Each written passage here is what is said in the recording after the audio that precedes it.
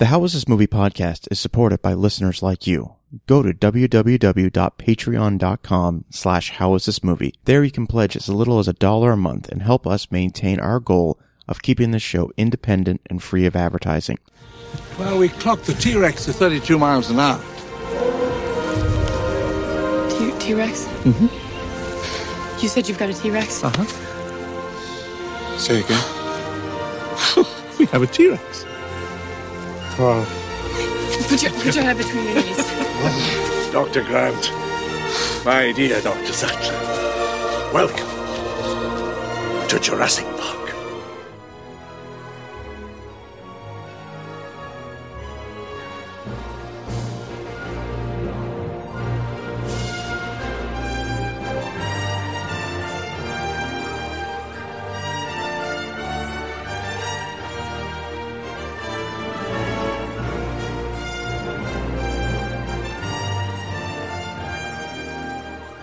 Hello everyone and welcome to this week's episode of How Is This Movie? My name is Dana Buckler and thank you for taking just a little time out of your day to listen to this show. So I have a question for you. What makes the film Jaws so effective? Now it can't possibly be the mechanical shark used in the movie. Even 40 years ago it looked fake. No, what makes Jaws so effective is it's based in some reality. Anyone who goes swimming in the ocean has a chance, albeit a slim one, that they could get attacked by a shark. When an audience is watching a film and they're able to place themselves in the character's shoes and ask how would they handle that situation, that's always a sign of a great movie. Now, before 1993, no one ever watched a film about dinosaurs and thought how terrifying would it be to be hunted by a velociraptor or a Tyrannosaurus Rex, because dinosaurs are extinct and it's a situation we can't identify with. Well, all that changed in the summer of 1993 when a film gave us our very first realistic look at a world we only saw in museums and read about in textbooks. On this episode of How Is This Movie? Jurassic Park.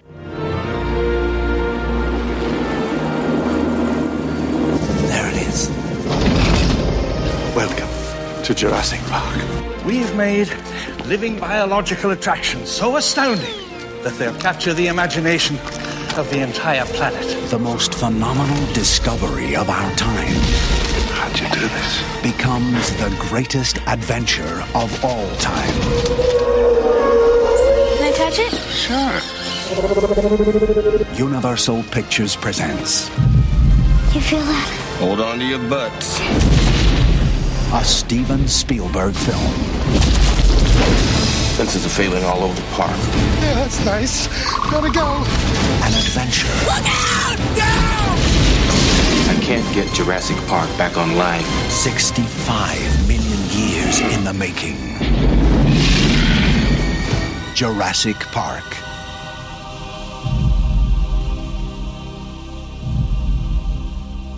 In 1981, author Michael Crichton had an idea for a story. What would happen if through reckless science, dinosaurs were brought back to life in present times and exploited for profit in a theme park unlike no other, only to have an act of deliberate sabotage free the dinosaurs and have them wreak havoc on those inside the park? This was going to be a real cautionary tale, and Crichton had the plot outlines and the characters ready to go. He did tons of research on all the dinosaurs that would appear in his story, but what he didn't have was a credible, scientific way to bring dinosaurs back to life, and Crichton wouldn't write the book until he found one. Now this is where entomologist George Perno comes into the picture. In the mid-80s, Perno was studying amber deposits in Europe, and he came across an insect trapped inside the fossilized tree resin. Perno was incredibly intrigued by how perfectly preserved the insect was, and shocked to find molecules of DNA from the insect. Perno was able to date this insect back 25 million years. Now Michael Crichton was fascinated by this discovery and used it as the missing piece for his dinosaur story. In his book, Crichton wrote about a company called InGen, whose scientists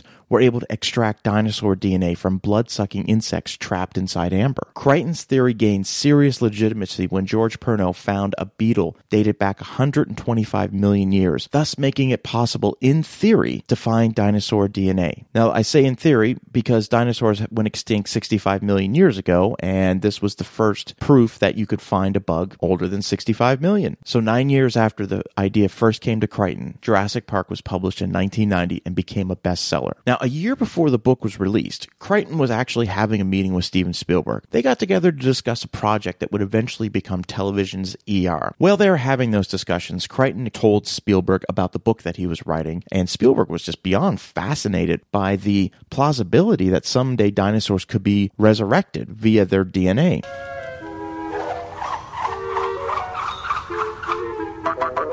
What? Oh, it's the DNA. Where did you come from? From your blood. Just one drop of your blood contains billions of strands of DNA, the building blocks of life. A DNA strand, like me, is a blueprint for building a living thing. And sometimes animals that went extinct millions of years ago, like dinosaurs, left their blueprints behind for us to find. We just had to know where to look. 100 million years ago, there were mosquitoes, just like today. And just like today, they fed on the blood of animals, even dinosaurs. Sometimes, after biting a dinosaur, the mosquito would land on the branch of a tree and get stuck in the sap. After a long time, the tree sap would get hard and become fossilized, just like a dinosaur bone, preserving the mosquito inside. This fossilized tree sap, which we call amber, waited for millions of years with the mosquito inside until Jurassic Park scientists came along. Using sophisticated techniques, they extract the preserved blood from the mosquito and, bingo, dino DNA.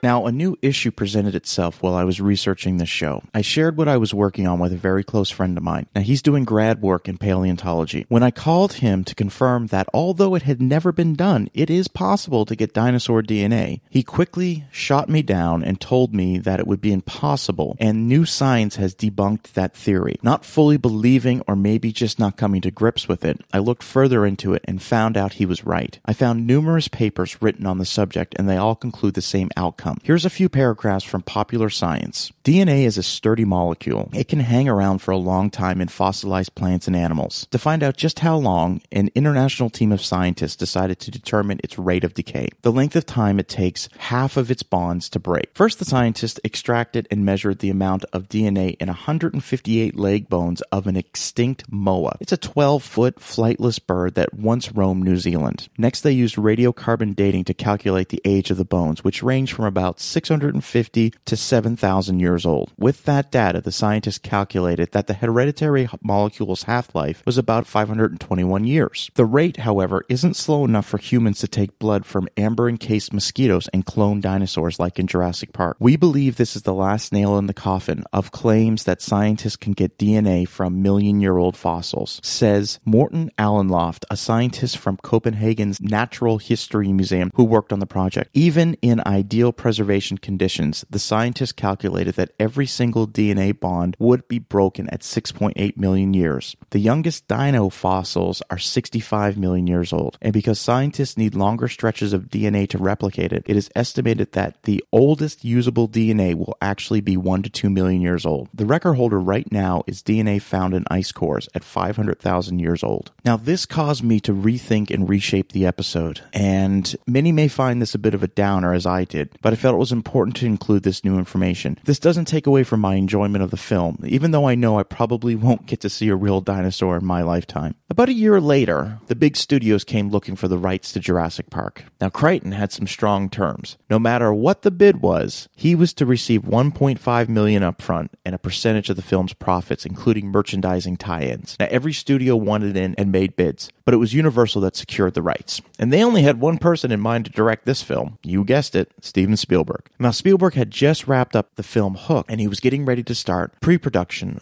on what would be considered the most important film he's ever made, Schindler's List. However, Universal head Sid Sheinberg pleaded that he makes Jurassic Park first, and after that he would be given all the time he needed to work on Schindler's List. To help put the screenplay together, Universal hired Michael Crichton to write the first draft, and for this service they paid him $500,000. Now, ultimately, Crichton had to make some changes from the book to the screenplay to fit into a 2-hour window, but there were some changes that were made that really wouldn't have affected the running time, and it was more about the actual character arcs. For example, in the film, the lawyer, Gennaro, the one who meets his untimely demise by the T-Rex while trying to hide in a restroom, he is portrayed as a very weak individual in the film. In the book, Gennaro is one of the main characters, and he's actually a really brave, strong person. In fact, there are references to how muscular he is in the book. And he is actually the first person to volunteer to go into the park with Muldoon, the game warden, to search for Dr. Grant and the kids. And he ultimately survives. Now, there are a couple other differences between the book and the film, and I'll touch on them throughout the episode. Once Crichton finished his first draft of Jurassic Park, the one thing that Spielberg noticed about it was how somber it was in tone. This was a film that had no humor about it. And Spielberg said, if you're going to do a movie featuring dinosaurs in 1993, you had better put a little humor in it. You better put some humor with the characters, something that the audience can connect with. So he enlisted David Cope, fantastic screenplay writer, who went ahead and polished up the dialogue and gave the film a little comic levity, which was absolutely needed after some of the more tense scenes in the film. Now, pre-production for this film would last 25 months. And in that time, a revolution that was started with The Abyss and Terminator would come full circle. Now, Spielberg knew that he wanted to use as many life-size dinosaurs as possible, and he turned to the only person in the world who could pull that off, Stan Winston. Now, Winston and his team built the most realistic animatronic dinosaurs ever seen. But for certain action sequences, Spielberg assumed that he would employ stop-motion photography, an industry standard that's been used for the past 70 years. However, a group from Industrial Light and Magic told Spielberg that they should look at a video that they produced. As Spielberg watched this video, he was amazed by what he saw, the most lifelike computer-generated dinosaurs that he had ever seen. This was a turning point,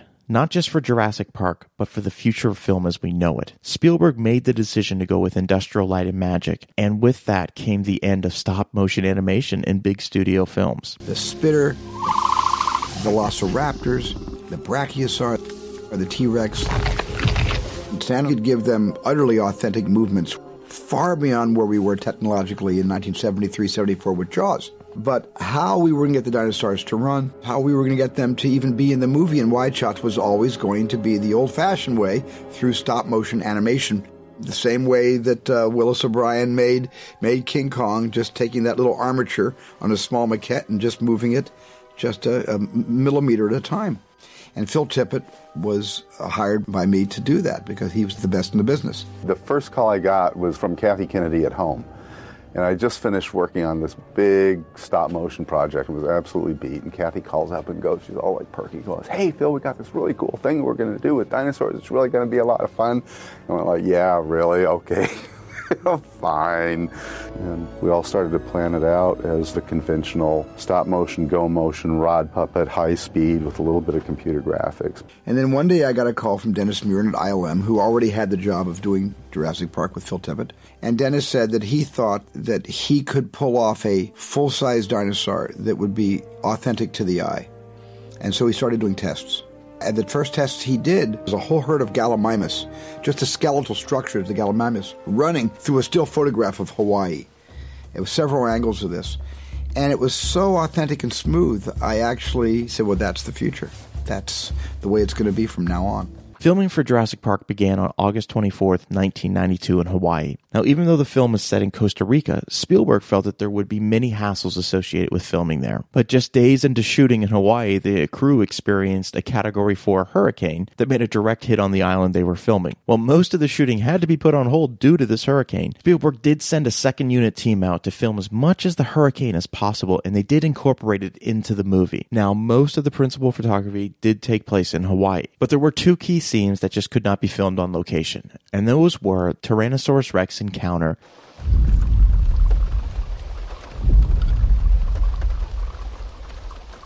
Maybe it's the power trying to come back on. What is that?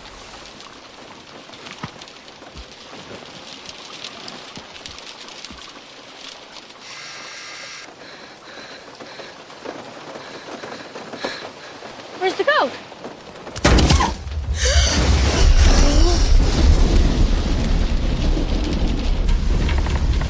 and the kitchen scene involving the raptors.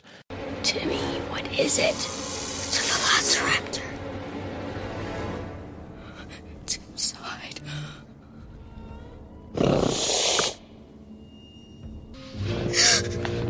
Follow me.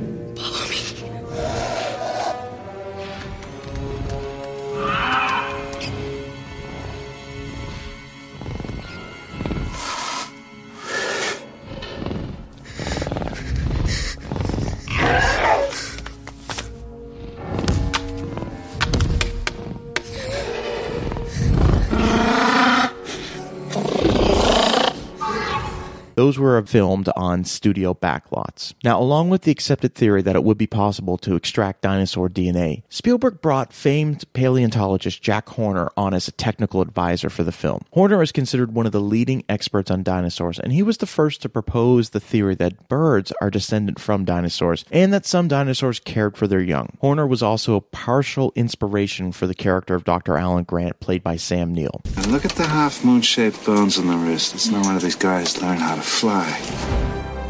Well, the first person we went to was Jack Horner, not just to achieve an authenticity, but we wanted a credible resource that could back up several theories that we were sort of expounding. And one was that dinosaurs eventually evolved into birds. And even the word raptor means bird of prey.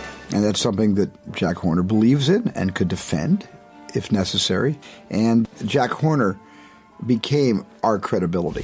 For the role of Dr. Ellie Sattler, the casting director went with Laura Dern, who is the daughter of Bruce Dern and Diane Ladd. Prior to Jurassic Park, Laura Dern had several smaller roles in films such as Mask, Wild at Heart, and Fat Man and Little Boy. Now, a notable difference in the book with these two characters is that Ellie Sattler is just a grad student working with Dr. Grant, and they are not romantically involved. And it should also be noted that nowhere in the book is it implied that Dr. Grant doesn't like children, as it's presented in the film. Now, Jeff Goldblum was cast as the quote-unquote rock star scientist, Dr. Ian Malcolm, whose impassioned speech about the dangers of unchecked science proves to be more than correct. In the book, however, Malcolm comes across as somewhat weak, and after being mortally wounded, goes on insane rants while being high on morphine, and you don't hear much from him as the book progresses. Now, one of my favorite characters, the game warden, Robert Muldoon, was played by the late British actor Bob Peck, and his character really did become an audience favorite.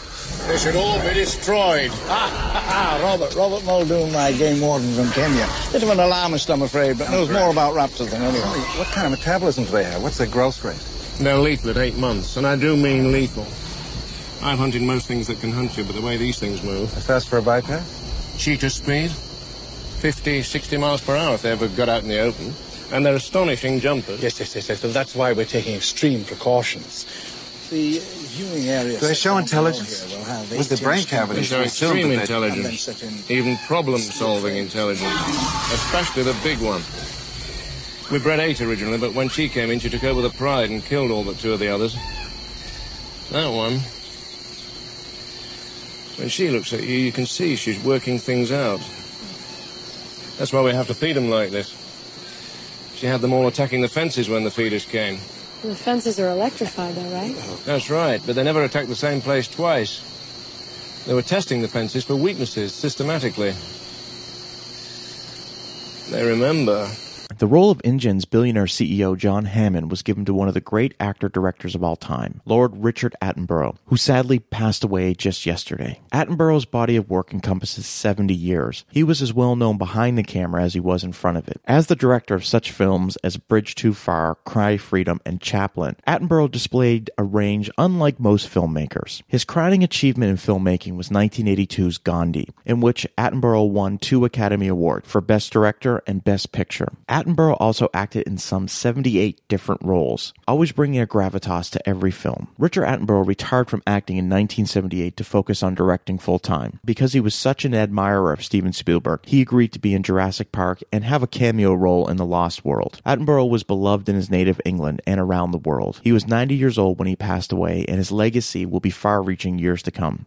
More adventurous guests, of course, can opt for our Jungle River cruise or for a close-up look at our majestic... None of these attractions are ready yet, of course, but the park will open with the basic tour you're about to take.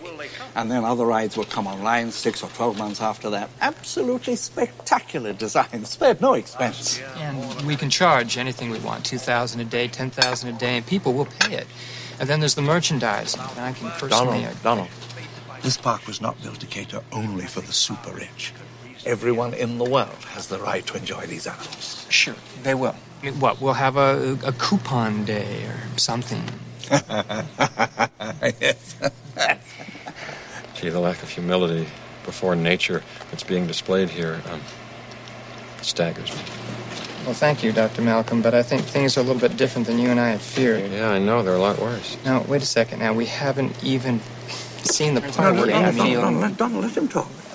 There's no reason. No, I want to hear every viewpoint. I really do. Yeah, don't you see the danger, John, inherent in what you're doing here? Genetic power is the most awesome force the planet's ever seen, but you wield it like a kid that's found his dad's gun. It's hardly appropriate to start hurling generalizations. If I may, I'll tell you the problem with the scientific power that you're using here.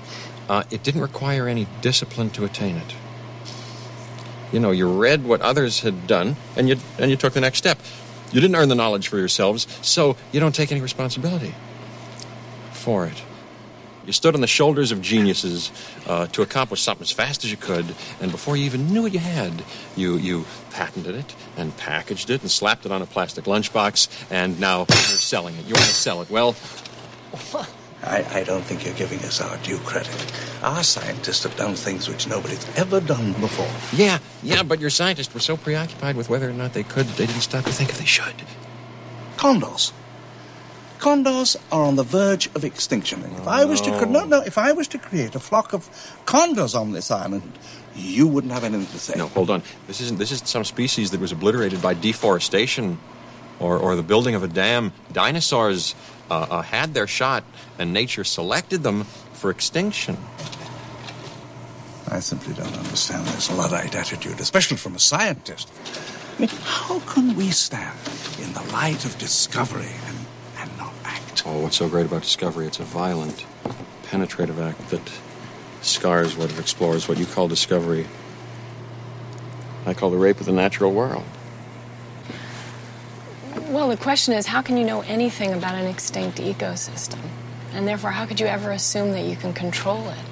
And you have plants in this building that are poisonous. You pick them because they look good. But these are aggressive living things that have no idea what century they're in, and they'll defend themselves violently if necessary. Dr. Grant, if there's one person here who could appreciate what I'm trying to do. The world has just changed so radically, and we're all running to catch up. I don't want to jump to any conclusions, but look. Dinosaurs and man, two species separated by 65 million years of evolution, have just been suddenly thrown back into the mix together. How can we possibly have the slightest idea of what to expect? I don't believe it. I don't believe it. You're meant to come down here and defend me against these characters, and the only one I've got on my side is the blood-sucking lawyer. Thank you.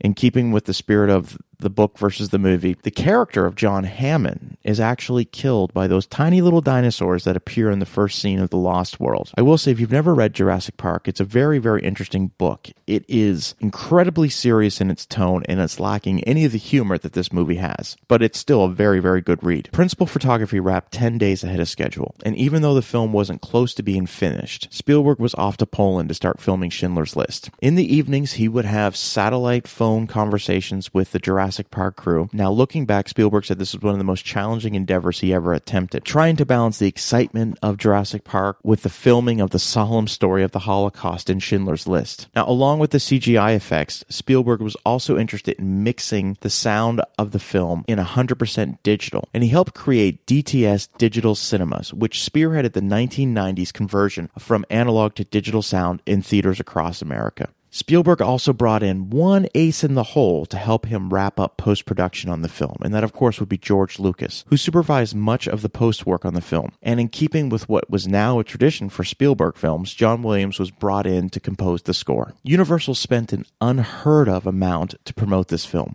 more than $65 million, and it had movie tie-in deals with more than 100 companies. All that paid off as Jurassic Park opened up with a $47 million box office weekend take and would eventually earn $914 million worldwide, making it the highest-grossing film of all time. And it would hold that record for 4 years until James Cameron's Titanic eclipsed it. Jurassic Park was critically praised by all the critics. It holds a 93% rating on Rotten Tomatoes, and I have gone on record many times, including on the That'll Play podcast, as saying that if Jurassic Park was released today, as is, no modifications, that film would hold up, and it would probably do better than a lot of films that have been released today. The success of the film brought Crichton's book back on the bestsellers list, and the fans demanded that he write a sequel. At first, Crichton refused, but eventually gave in to the mounting pressure, and in 1995, he published The Lost World. Now, this story focuses on a second island known as Site B, where all the real dinosaur testing went on. Now, after the events of the first book, the island is abandoned, and it's assumed that the dinosaurs wouldn't survive more than a week. Well, of course, they were wrong. One major plot point was the inclusion of Dr. Ian Malcolm in the second book. It was strongly inferred that he died in the first book. Steven Spielberg took 2 years off after making Schindler's List and Jurassic Park. When he was ready for his next film, his choice was to do a sequel to Jurassic Park. Spielberg had in his mind how the story would develop, how the dinosaurs were going to be brought back. In Jurassic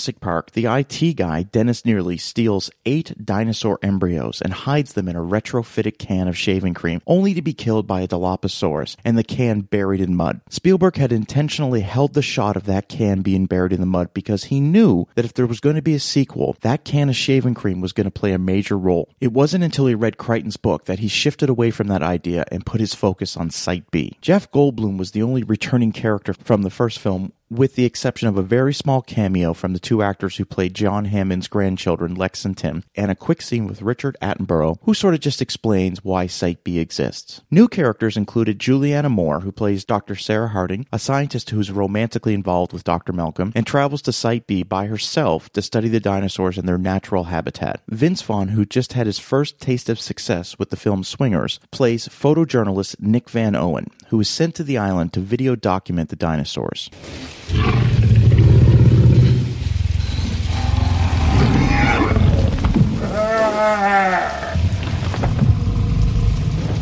This isn't hunting behavior, Ian. Not hunting. They're searching. They came for their infants. Let's not disappoint them.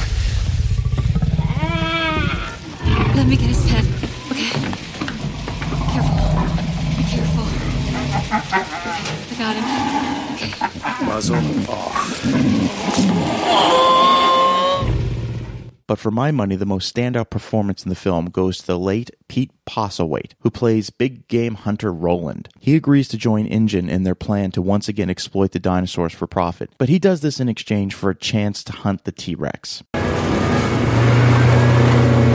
is as good a place as any for base camp. That's first priority after we're finished. I want it up and running in 30 minutes. That's half an hour. Understood? Over. Cancel that order. What? Why? This is a game trail, Mr. Ludlow. Carnivores hunt on game trails. Do you want to set up base camp or a buffet? Let's find a new spot, shall we? Over and out. Peter, if you want me to run your little camping trip, there are 2 conditions. Firstly, I'm in charge, and when I'm not around, Dieter is. All you need to do is sign the checks, tell us we're doing a good job, and open your case of scotch when we have a good day. Second condition, my fee. You can keep it. All I want in exchange for my services is the right to hunt one of the Tyrannosaurs. A male, a buck only. How and why are my business. Now, if you don't like either of those 2 conditions, you're on your own. So go ahead, set up base camp right here, or in a swamp, or in the middle of a wreck's nest, for all I care. But I've been on too many safaris with rich dentists to listen to any more suicidal ideas. Okay.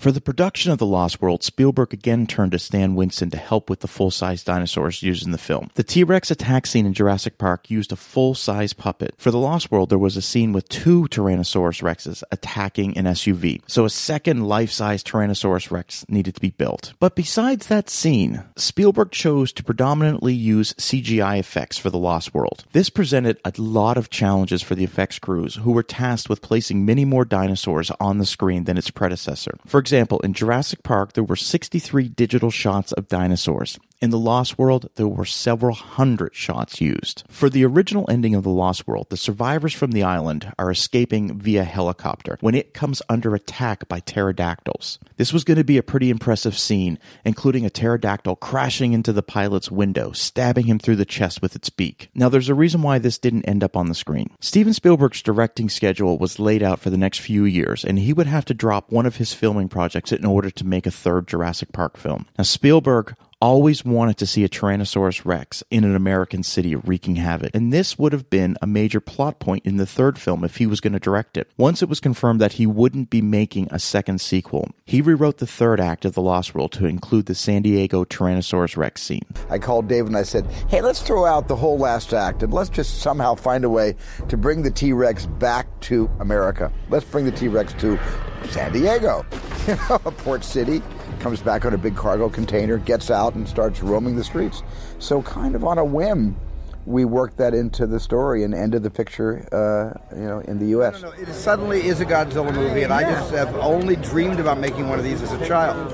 Yeah. As a grown-up, I'm ashamed of myself. The Lost World opened on Memorial Day weekend 1997 and broke box office records for the largest weekend opening gross with $92 million over the 4-day holiday weekend, and it reached $100 million in just 6 days. However, the reception for The Lost World was at best lukewarm, and word of mouth ultimately kept this film from matching the overall box office take of the original film. The Lost World has a Rotten Tomatoes score of 52%, and that is 40% lower than Jurassic Park. Now, in 2001, a third Jurassic Park film was released. This time, it was Jumanji director Joe Johnston taking up the directing duties. Returning to the role of Dr. Alan Grant was Sam Neill. The film also stars William H. Macy and Téa Leoni. The film failed to make an impact with fans of the first Jurassic Park, and it's considered a very forgettable film. That is one big pile of shit.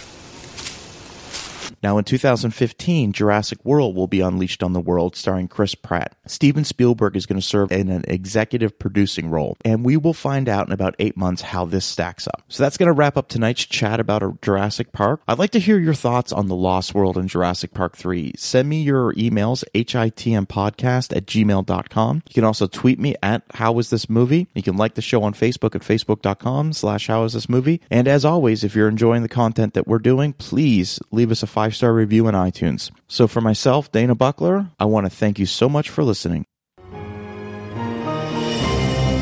From the earliest days of cinema, movie dinosaurs have thrilled and terrified audiences with their ferocity, if not always their believability.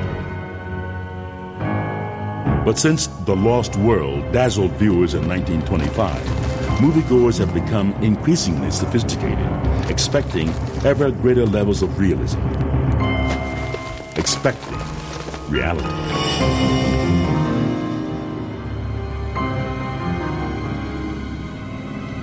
Jurassic Park set out to give us that reality, to let us meet face to face the awesome creatures whose legacy fills our grand halls of exhibition. For 165 million years, dinosaurs ruled our world, the most dominant species of all time. Even their naked bones dwarf us. Standing amongst them, our imagination is fired, and in awe we wonder how they were as living creatures. The sheer power of their limbs, the rough texture of their skin, the grace of their gait, how they sounded, how they hunted, even how they ate. This is the task that the makers of Jurassic Park set themselves, to bring these grand creatures back to life with absolute credibility. Steven Spielberg wished to show us not movie monsters, but the animals themselves as they might have been. Immense and beautiful living beings that were once lords of the earth. Through an extraordinary combination of paleontology, artistry, and breakthrough technology, he did just that.